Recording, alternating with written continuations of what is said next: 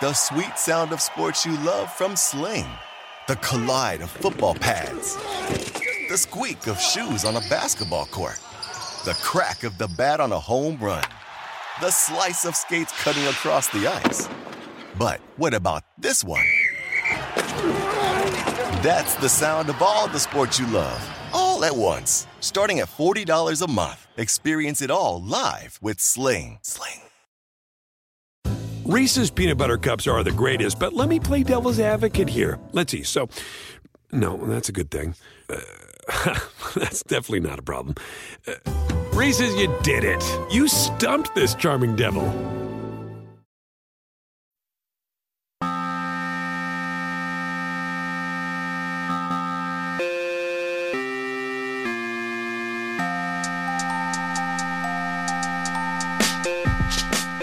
Hello everyone, and welcome to another episode of the TakeCast. My name is Davis Maddock. You guys can find me on Twitter at Davis Maddock. In this episode of the show, I'm joined by friend of the program, Ben Baldwin, to take a snapshot of the league as we head into the playoffs, discussing some of the potential outcomes and scenarios that are in balance as we head to the playoffs, discussing some of the head coaching changes going into the NFL, and of course, a look at what the rookie quarterbacks have done up into this point, and some speculation about the future of Russell Wilson in Seattle. I always enjoy when Ben comes on the program. I hope that you guys do too. If you want bonus episodes of the show, you can subscribe on patreon.com/takecast, or you can just support us via rating or reviewing the show wherever you listen to podcasts. Now let's go ahead and get into the program. All right, everyone, welcoming in noted TakeCast fan favorite Ben Baldwin to the show. You know, really, football Twitter in general just loves Ben Baldwin. They love his charts. They love all of his opinions. They love they love when you criticize Matt Stafford the most. I think the Stafford Goff comparison graphs are really. I would say that's the number one thing that people are a fan of at this point in time. That's a good intro transition, because I was trying to think of the last time I was on the show, and I'm pretty sure it was right before the season when I was very skeptical about the Rams being good, and you tried to sell me on them being good and having a good offense. So I got to take the L here after the preseason stuff. So they've been a pretty good team. Matt Stafford's ups and downs aside, and they're in the playoffs and the Seahawks aren't, so I can't win them all here. I mean, you were far from in the minority opinion there. I think the data people were pretty skeptical. Hermsmeyer has been skeptical of Stafford. I think lots of people are still, even after the season that they just had. I think lots of people are still skeptical of the Rams. I certainly am not one of these skeptics, and it's hard for me to come up with a real reason than no shit, Matt Stafford is better than Jared Goff, but it doesn't really bear itself out in the data that this version of Stafford, who I think is probably a little bit banged up, is on the field very similar to the 2018 version of Goff when they made the Super Bowl. Their results, you take apart how they actually do it. Take apart, Cooper Kupp basically being Calvin Johnson, and just look at the actual results, and it's very similar. Yeah, over the offseason, there were all these questions about why Goff was so much worse in 2019 and 2020, and a lot of people thought that the league was catching up to Sean McVay. He lost his fastball. Or maybe Jared Goff just was legitimately playing worse, which I probably was part of it. But I think one thing that we probably could have talked about more, meaning the collective NFL public, was just how much worse the surrounding infrastructure was around Goff in 2019 and 2020, and especially their offensive line. They were incredible in 2017 and 2018, and that probably really helped Goff and their offense. And now somehow they're incredible again, which I don't know how anyone could have seen coming, and their left tackle's 40 years old. 40 years old. Yeah. So I think, in one sense, that was a miss, because maybe we could have paid more attention to kind of the surroundings around Goff over time. But at the same time, I don't know how anybody could have known that their offensive line plus Cooper Kupp, as you mentioned, would just become incredible this season. Which, I mean, look, Cooper Kupp had his fans, but even if you want to extend this corollary to nerds doing fantasy football, like Robert Woods was on average being drafted ahead of Cooper Kupp in fantasy football drafts this year. So like, sure, there were people that liked Cooper Kupp, that thought he was very good. No, literally not one person, probably not Cooper Kupp himself, thought that the season he just had was in his range of outcomes. And by the way, the league figuring Stafford out thing, that was like a popular talking point this season. We had the Rams went through like a little mid-season sputter here. Let me pull it up. So they lose to the Titans 16-28. They lose to the 49ers 10-31 before their bye week, and people are literally doing this. They're saying, they're making the comparison that Sean McVay teams in the second half of the season, they're way worse in terms of EPA, YPA, all those things, which, I don't know. Then they just proceed to crush people. Although the very weird loss to the 49ers in a game that they were trying the entire time in week 18, which, partly was Kyle Shanahan and Jimmy Garoppolo had really good games, but also, Stafford has really started to turn up the interception throwing the last month of the season, which is sort of a trademark of his when he's been injured. Yeah. And going back to the pass protection thing, that last 49ers game was the first time that a team has really consistently gotten after Stafford for an entire game. And lo and behold, Stafford did not look great for stretches of that game. And again, had the 2 interceptions, although in his defense, the first interception was like throwing very deep on 3rd and long, which is like, okay, whatever. And then the second one happened, I think, after the Cardinals had already lost. So like at that point, it didn't really matter what happened in that game. But if I were a Rams fan, I would not feel great about the likelihood of Stafford stringing together 4 games without imploding at some point during that, which is what they need to actually win the Super Bowl. No, I wouldn't feel great about that either, but I actually have similar concerns, similar offensive concerns about every good NFC team, which I classify as the Cardinals, the Rams, the Buccaneers, and the Dallas Cowboys. I think all, and the Packers. I mean, but I have no concerns. Like, we just know exactly what the Packers are going to do, and it's just going to be like, I don't know. It's like I've seen this movie before with the Packers, like so it gets to the NFC Championship game and then find a way to a way to lose. Yeah, whether it be because Rodgers is not as sharp, whether it be because LaFleur has a cowardly game, whether it be the defense does not do their job, which is what happened in the Buccaneers game. Was the defense was just a total no-show, and actually against San Francisco, the defense. I mean, Raheem Mostert had 250 rushing yards and 3 touchdowns or something in that game. It was just like they just played 1980s football against the Packers. But the Cowboys, I mean, we've seen their offense completely just not show up. The Denver game, it was basically like they might as well have just not played that game. The Buccaneers losing Chris Godwin and Antonio Brown, and Mike Evans is, I think Mike Evans is at the very least banged up. He certainly is not going into the playoffs 100% healthy, which leaves them in the precarious position of, I mean, Gronk has to play every snap. Gronk, he can't just be a blocker, which is going to be fine. But, again, we've seen Gronk get injured all these times. Then the Cardinals, clearly their fatal flaw is Cliff is just bad. The jury's been out. As far as I think, the jury's been out on Cliff for a while because he does some interesting things on offense, but is very conservative. But now they're not even doing anything interesting on offense. They're using Zach Ertz like he's Rondale Moore. And who's the other team that I was just talking about? Some other the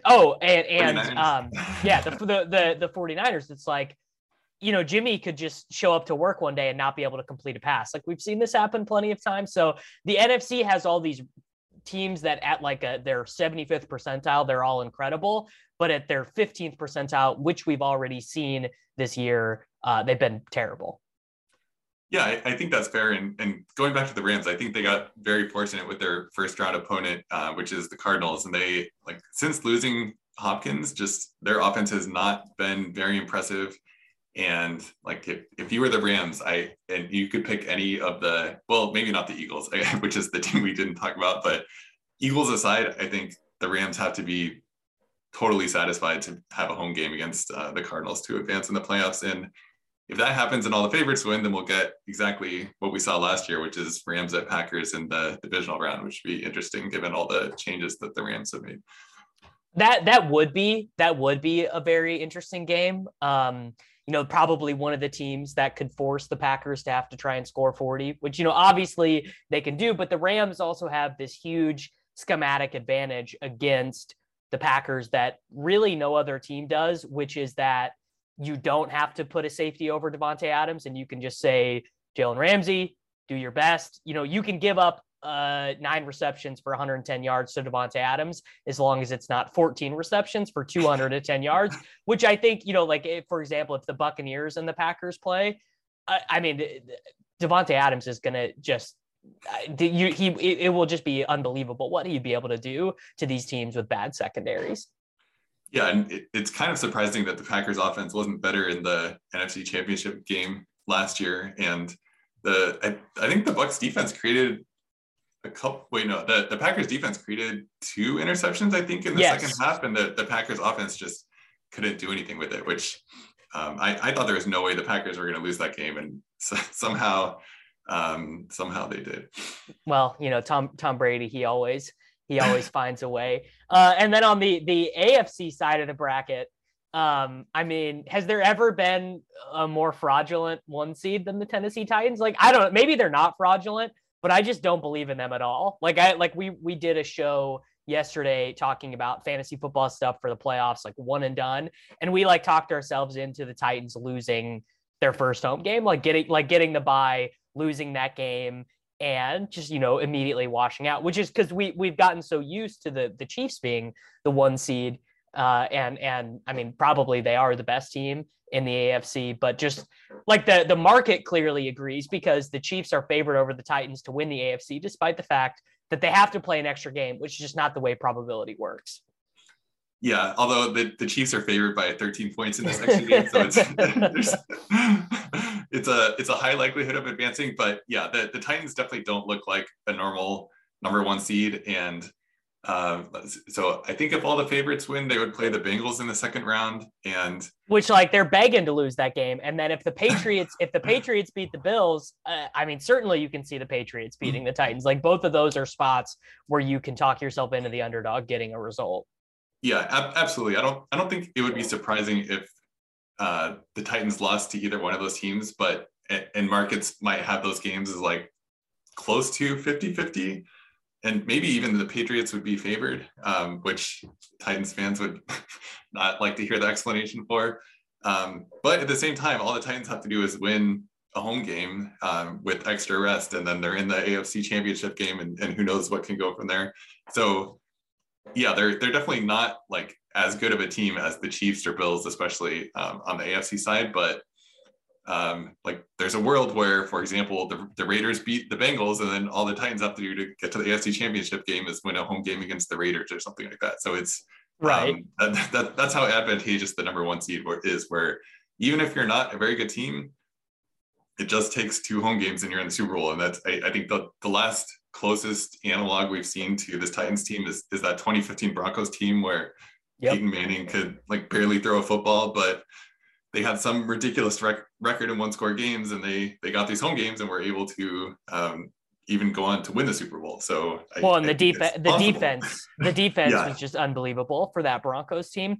Von Miller season. Yeah.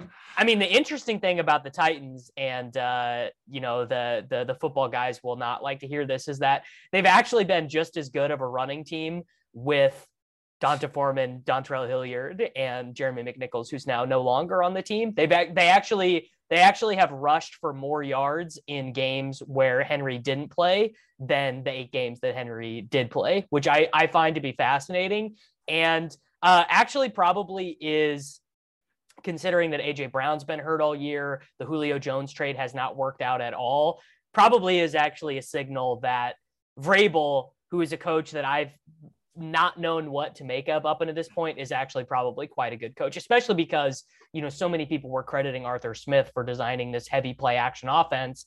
And, he goes to Atlanta, and they certainly are no special shakes on offense with a similarly talented quarterback in Matt Ryan. So the Titans are just I have no idea what to make of them. I just have no clue what they are. Yeah, and that's the injuries that you mentioned to AJ Brown and Julio Jones is another reason that it's hard to know what to make of them, because like they had these games in the middle of the season where I think it was back-to-back weeks where they lost to the Texans in a very ugly game when Ryan Tannehill had like 4 interceptions, I think. Yeah, it was like 4 interceptions and 7 turnover-worthy plays in the fourth quarter, like something crazy like that, where he did not have a good game. And then the following week they played the Patriots and they ran all over the Patriots despite not having Derrick Henry, but couldn't stop fumbling. And eventually all the missing people caught up to them and they ended up getting blown out in the end. So if you look at like their point differential or EPA per play or something over the course of the whole season, it's not going to look very good, but they also played a lot of games without the players that are going to be on the field once the playoffs actually started. And on Sunday, Julio Jones looked really good. And if they have a full strength Julio Jones and a full strength AJ Brown and their offensive line is back, then I think in theory they can score with anybody. It's just a question of whether that actually happens.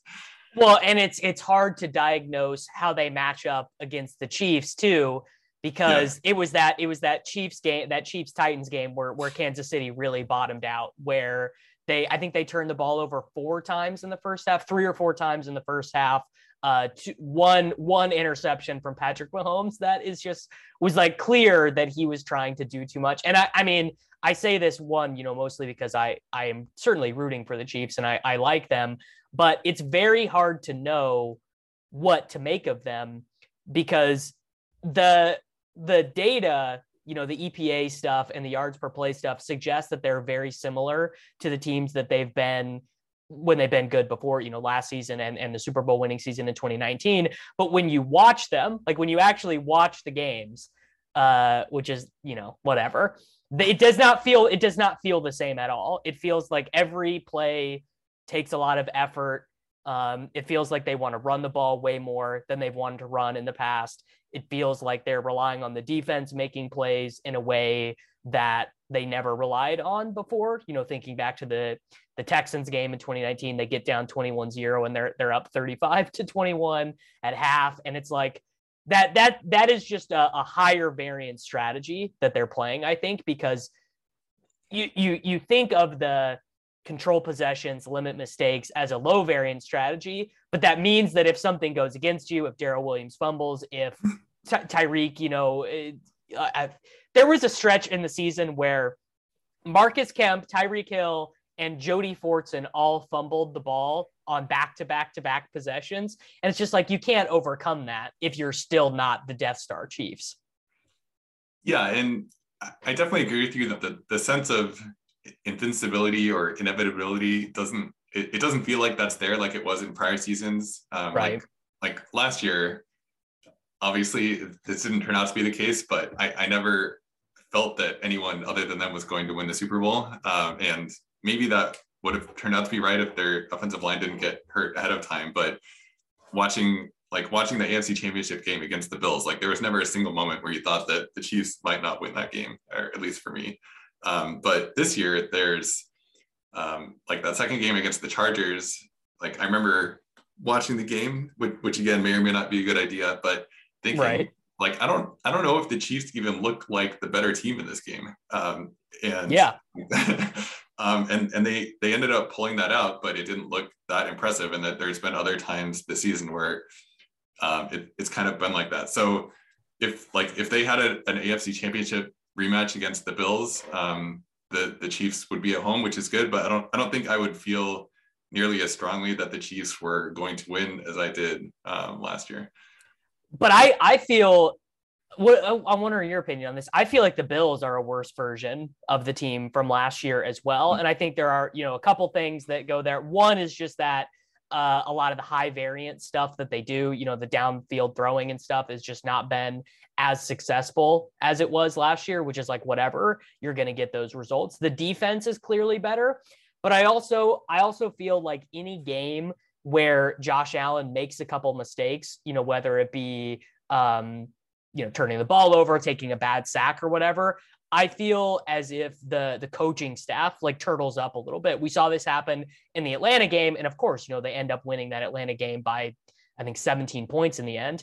But they could have lost that game. I mean, Matt Ryan had a rushing touchdown to tie the game that got called back by a taunting penalty, which is like the funniest thing ever, that Matt Ryan gets a taunting penalty. But that game, that was the game where they decided, like, okay, we're going to give the ball to Devin Singletary a bunch, which is it's a bizarre decision from them because it's so different from what they've done the last 2 seasons.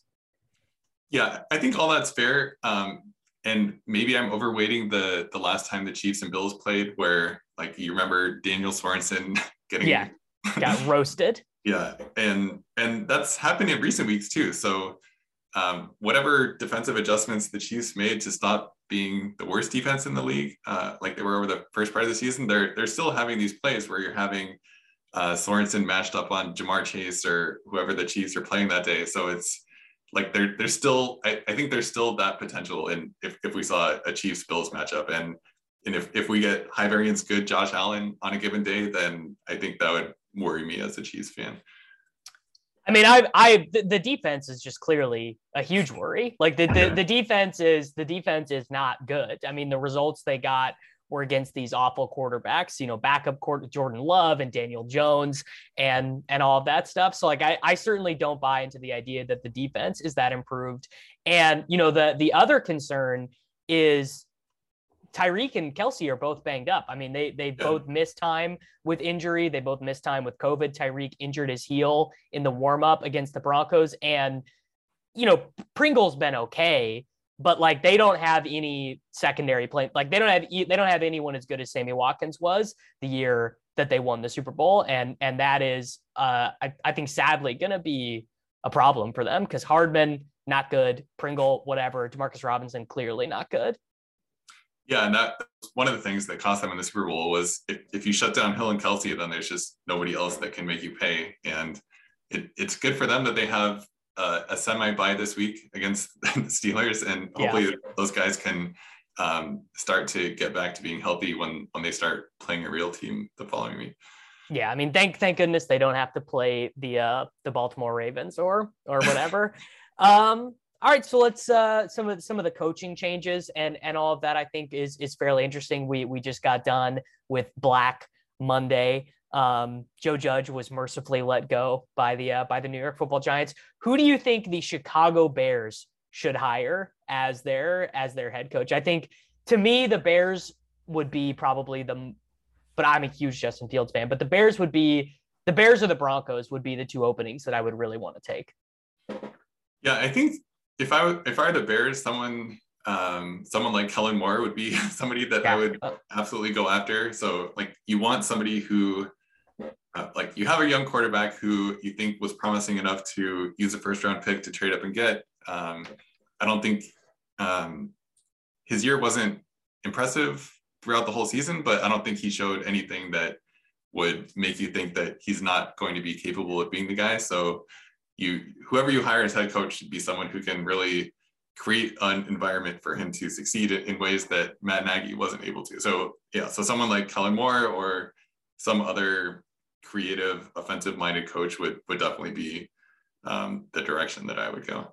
Yeah, you really like Brian Dable got a request for an interview. I mean, that would be great. But like they also did the Leslie Frazier's, Todd Bowles, which is like that feels. I mean, the defensive-minded head coach stuff can work if they are fine abdicating offensive responsibility or whatever. Like we've seen it work, but that it feels like that's not the direction to go. It feels like Leslie Frazier is not the guy you bring in to maximize Justin Fields.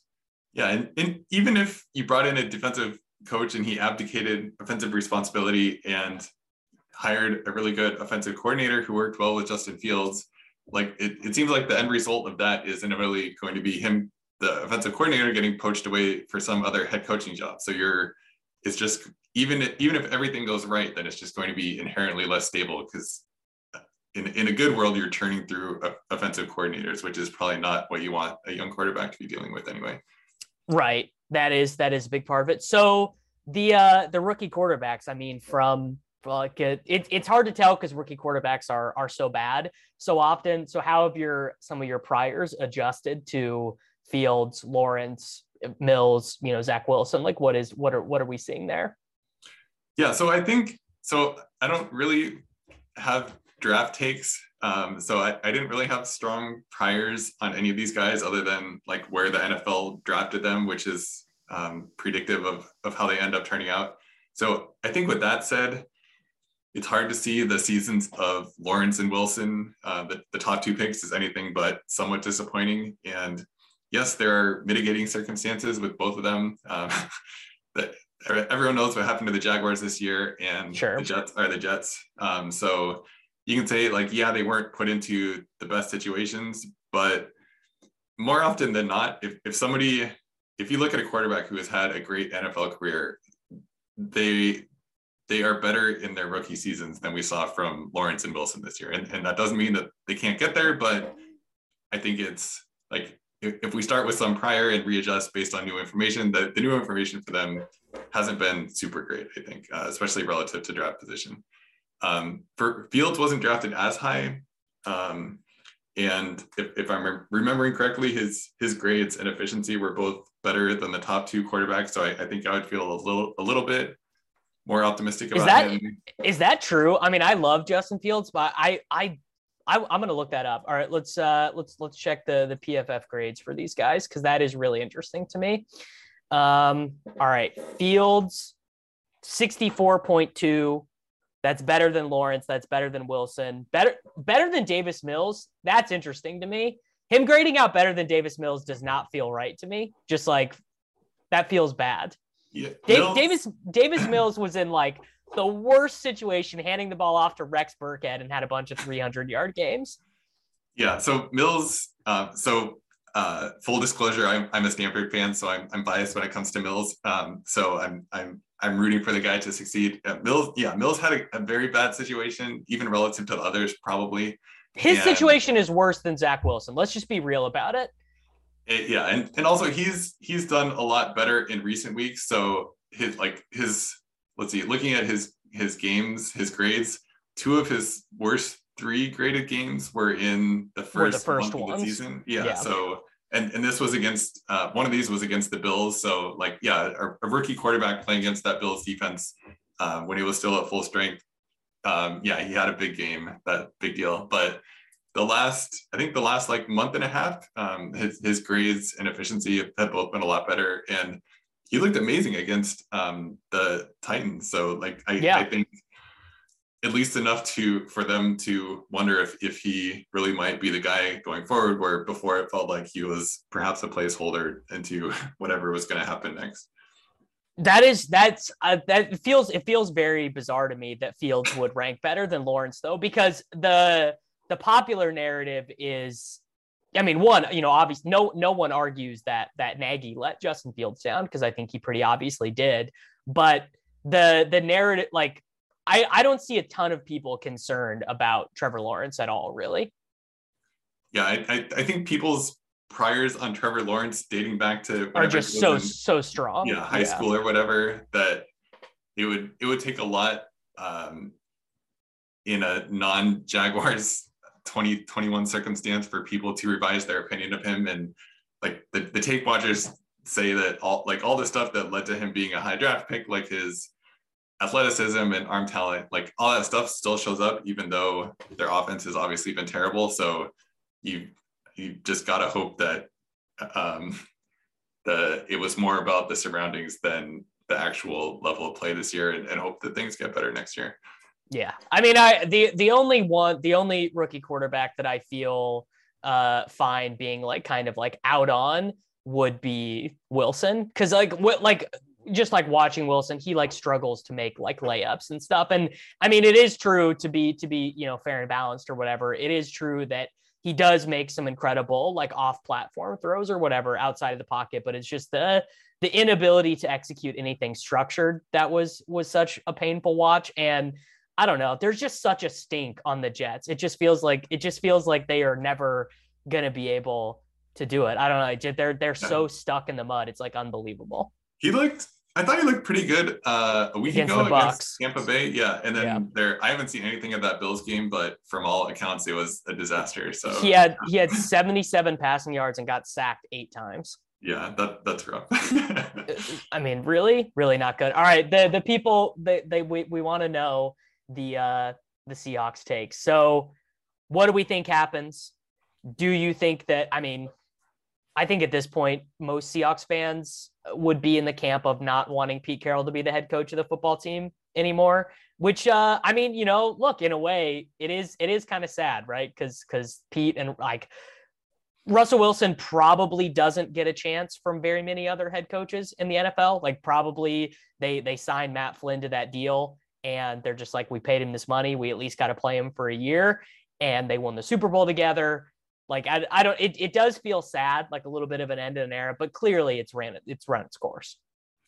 Yeah, I think so too. But it appears that the Seahawks themselves do not agree. And this, when I say the Seahawks, it's really just the owner, Jody Allen, is the one making all these decisions, and she's very private, and no one really knows what she's thinking. But you would think that if they were going to make major changes over the season, we at least would have heard some rumors of it now, with so many teams already moving on from head coaches. And if you need to fill a head coach / GM vacancy, it's you got to get moving on that sooner rather than later. Otherwise, all the best options are going to get scooped up. So it kind of seems like they're just going to run it back next year, which I thought it was a mistake last year when they decided to do this. And now here we are a year later without a lot changing, and they're doing it again. So I'm not very optimistic about the Seahawks being a contender in the NFC because they haven't shown that they can be for quite a long time. So it's probably going to be more of the same, where they're a pretty good team, but not really a serious threat to win the conference or compete for Super Bowls. Do they have a first round pick this year? Well, funny you bring that up. Yeah. They traded for Jamal Adams. I see. I didn't know if this was still included in the Adams trade or not. As part of that trade, they sent 2 first round picks. The first one went last year, and the second one, which is the number 10 overall pick, which would be a very nice thing when you have 2 tackles who are free agents and need to get a left tackle of the future. It'd be great to have a number 10 pick to be able to do that. But that is also going to the Jets, so they do not have a first round pick this year. How much money, if Pete Carroll is still in the building, how much money is Rashad Penny going to get? Yeah, so this has been another source of debate among Seahawks fans, because there was all this speculation about whether they would bother re-signing Chris Carson. And of course they did, only he has suffered a pretty serious injury, unfortunately. So with Carson banged up and Penny, who the team loved enough to spend a first round pick on, being a free agent, breaking out at the end of the season, you could definitely see the Seahawks being the highest bidders for him, unless somebody comes in with a crazy offer. And it's the NFL, so you never know. It could happen. I mean, certainly it can. I don't know. The Buccaneers probably are going to need a running back. Like Leonard Fournette is going to be 29, I think. That sounds right. Maybe it's not. And he's just going to be coming off this great season. So I wonder if, clearly the point is just that they're not going to be bidding against no one. I mean, people are going to want to pay Rashad Penny. I feel fairly confident in that assessment. Yeah.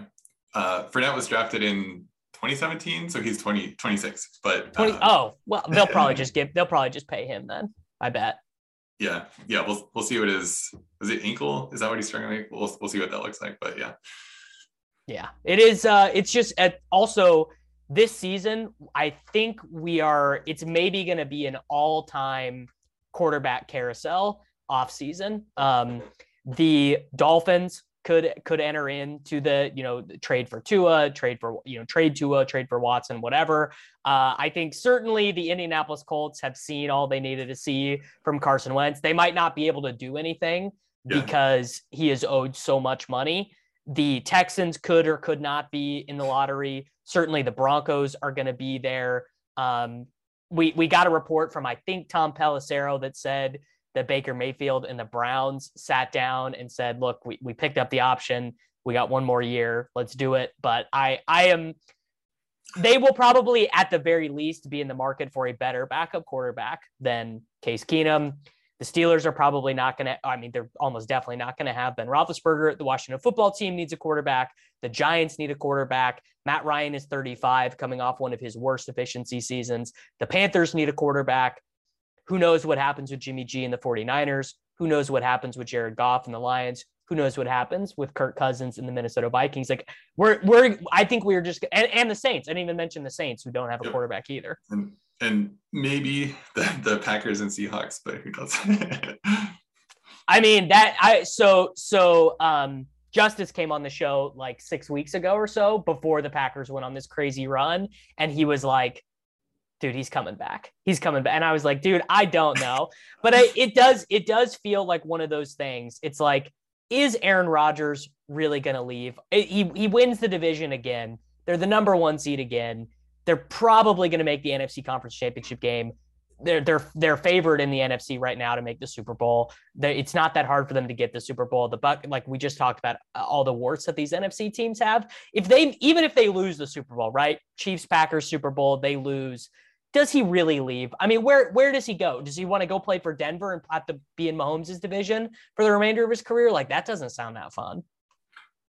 Yeah, I think it, like, if they are successful in the playoffs, I agree that it's very hard to see him leaving. And it sounds like his relationship with the team is also better. So it's possible that he sees the stink that he raised last offseason as a success. And now he's in the place where he wants, where he's feeling valued by the organization and is fine staying. I do think Denver would be an intriguing place for either Russell Wilson or Aaron Rodgers, but yeah, it's hard to imagine either of them saying, I demand a trade and I want to go play for the Denver Broncos. So yeah, they might be staying. I think that Rodgers leaving, it's tough even if he really wants to, because I would imagine that especially these spots with a opening at head coach, I would imagine he would want to at least be consulted in that.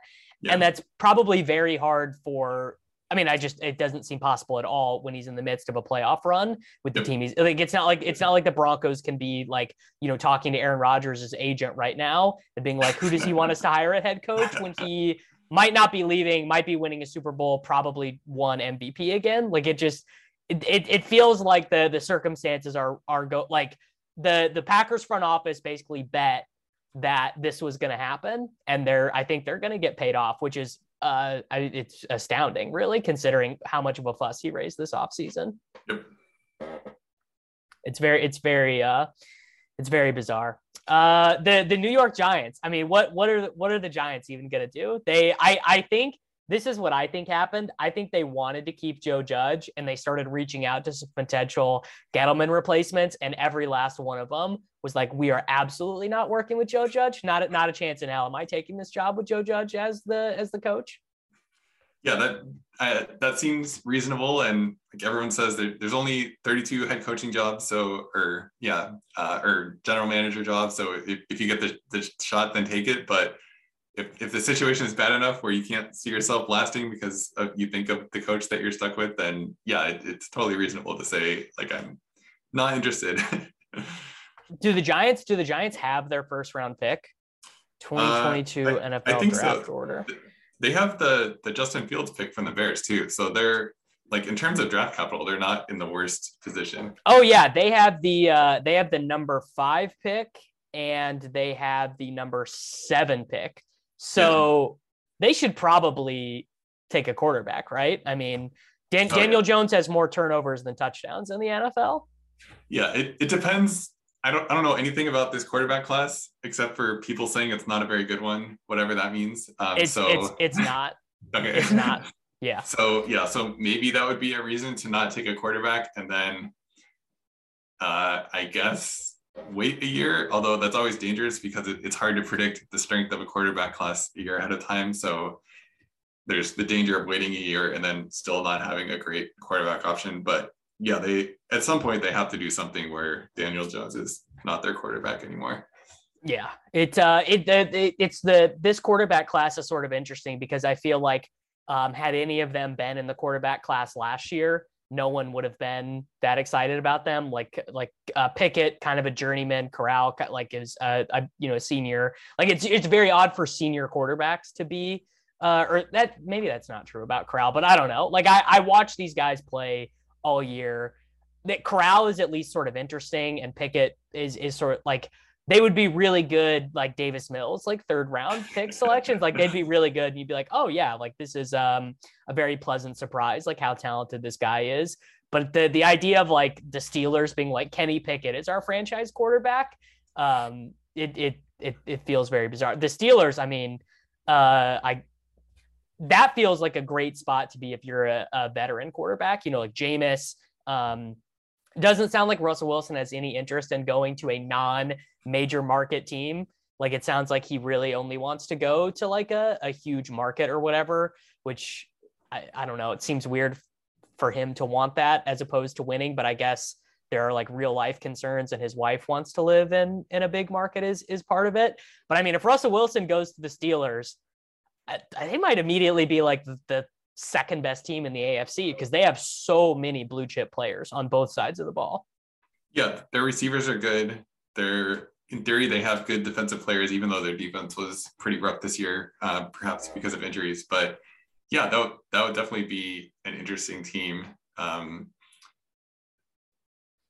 It's just I was trying to think of what it would be like with Russell Wilson on the Steelers. It's just so hard to picture. It's just so bizarre. It's like you can't even picture him in those jerseys in the, you know, the because like I don't know, I also like associate so many of like the Russell Wilson memories with the stadium that they play in, and it's so weird to think of him, you know, not playing on turf, playing, you know, basically the worst. I mean, I guess Soldier Field is slightly worse than the whatever Pittsburgh Stadium is called, but like I don't know, it's just always like it just looks painful to play in the AFC North. I don't love that for him.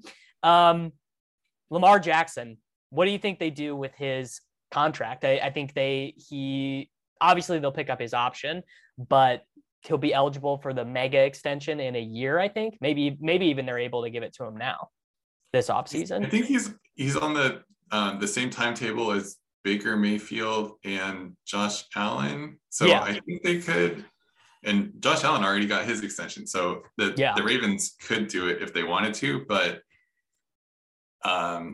without knowing anything about how the Ravens are thinking, I would think that the willingness to give out a massive no questions asked deal would be not quite as strong after this season.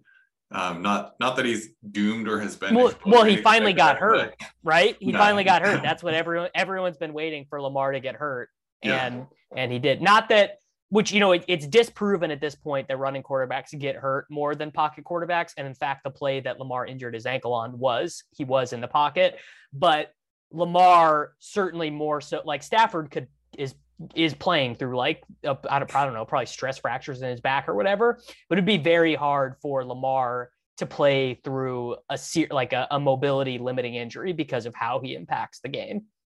Yeah, and we saw Baker Mayfield play through an injury too, although arguably that didn't actually help the Browns this year. So, and the Baker Mayfield extension is another interesting one where I think before the season more people would have been in favor of just giving him the deal and hoping that it works out, where for both of those quarterbacks, Mayfield and Jackson, I think it's not quite of a no-brainer decision, or for Lamar at least. Maybe I don't think Baker's was ever a no-brainer one. I think it's a no-brainer for Lamar. I think that your chances of building a team that plays as cohesively as not this year's Ravens, but the Ravens of the last couple of years, like because, you know, a huge part of football teams is like figuring out the identity of your team. And like when you have Lamar, you know the identity of your team. You know exactly how you're going to play. Like you can develop kinds of cool wrinkles and stuff. And, you know, I mean, look, I don't want to be the running backs matters guy, but losing your top three running backs heading into the season and replacing them with Devonta Freeman, Latavius Murray, and Le'Veon Bell for a team that wants to run the ball more often than they pass it. Certainly running back injuries for this team change the way that they go about their business way more than it would for the Rams, for example, who trade a 4th round pick for Sony Michel and he's fine. So if you're the Ravens and Lamar's agent comes to you and says, we want the Josh Allen deal or there's no deal, you would say, okay. I would get the papers drafted up, but I think that's clearly a minority opinion, especially because I mean, it's a minority opinion because Lamar was hurt and people have doubts about Lamar as a passer anyway, but it's especially going to be a doubt because of how well Huntley played for stretches. Now, Huntley showed that he is not as good as Lamar, I think specifically the last 2 weeks of the season where he had like 5 turnovers and 400 total passing yards and no touchdowns. But the fact that Huntley and even Josh Johnson came in and like showed that they could run the offense in a similar way definitely raised the skepticism that was already quite healthy about Lamar Jackson. Yep. Yeah, I think that's fair. It's where it's they're not as good as him, but the offense was still at least mostly able to function around. Yeah, I mean, Mark Andrews had like the 2 best games of his career with Huntley at quarterback, which is interesting. And they definitely need more out of Bateman, who got injured, and I don't know. I think they'll be a much different team. So, Super Bowl, who's making it? What are we? Well, let's put it on. Let's put it on the record. What's going to happen? In the AFC, as you can probably tell from before, I'm pretty torn about the Bills or the Chiefs. I guess I'll say Chiefs just because they have such an easier matchup in the first round, where the Bills have to play the Patriots, and they could very well lose that game and make me look stupid on Saturday. So I'll delay that until at least the divisional round. So I'll say the Chiefs from the AFC, and then I think NFC is harder, but since I already picked the Chiefs, let's go with the Super Bowl rematch, Bucs Chiefs again. That's what I feel like is most likely, but I do wonder if this is actually going to be the year that the Packers get it done. So I'm going Chiefs Packers mostly because I think that the Buccaneers, specifically their secondary, is far worse than it was last season when they played. And that's just going to be a huge problem against Aaron Rodgers. You can't run against the Buccaneers, but also, I mean, Zach Wilson had one of his better passing games of the season against them. So that's where I'm at. That's the betting market endorsed take. I mean, I just think, and I think that the betting markets are very high on the Chiefs, like relative to what you would expect from a 2 seed that has to play the extra game. But they also are looking like they're probably going to get home games up until the AFC Conference Championship at least. And the fact that the 1 seed might lose their first game certainly is more vulnerable than the average 1 seed. I think tilts things in their favor. And also, I just refuse to believe that Patrick Mahomes isn't Patrick Mahomes anymore. Like the invincibility cloak is certainly off, but I don't know, just somewhere deep, I feel like he can just go 504 against the best defense in the NFL, just if he decides he wants to. And maybe that's wrong. I mean, we saw in the Super Bowl last year, which is one of the most anomalous games of all time. They're missing linemen. The coach's kid freaking killed someone 4 days before the game. That bad juju, I think, is still applying to what people think of the Chiefs. And I wonder if that was just one of the all-time most anomalous games ever. Yeah. And even if the Chiefs don't have a home game in the AFC Championship game, if you had told Chiefs fans before the season to get to the Super Bowl, you just have to win a road game in Tennessee. I think most Chiefs fans would take that anyway. So I would take it. I would take it for sure. We'll see. Henry's coming back, but whatever. All right. Do we have anything on the Athletic to promote or anything like that? At some point I'll have my season autopsy of the Seahawks, either this week or next week. So keep an eye out for that, but that's about it right now.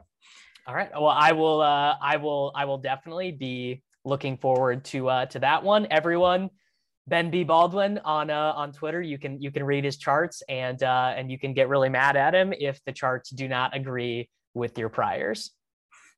You might be right. It's simple, but something you almost never hear in politics today, with each side more concerned about scoring political points than solving problems. I'm Bill Haslam, a Republican. And I'm Phil Bredesen, a Democrat. We're former Tennessee governors, and we invite you to listen to our podcast, You Might Be Right. Join us and guests like Al Gore, Paul Ryan, Judy Woodruff, as we take on important issues facing our country. Listen and subscribe to You Might Be Right, a new podcast from the Baker School at the University of Tennessee. Reese's Peanut Butter Cups are the greatest, but let me play devil's advocate here. Let's see. So, no, that's a good thing. That's definitely not a problem. Reese's, you did it. You stumped this charming devil.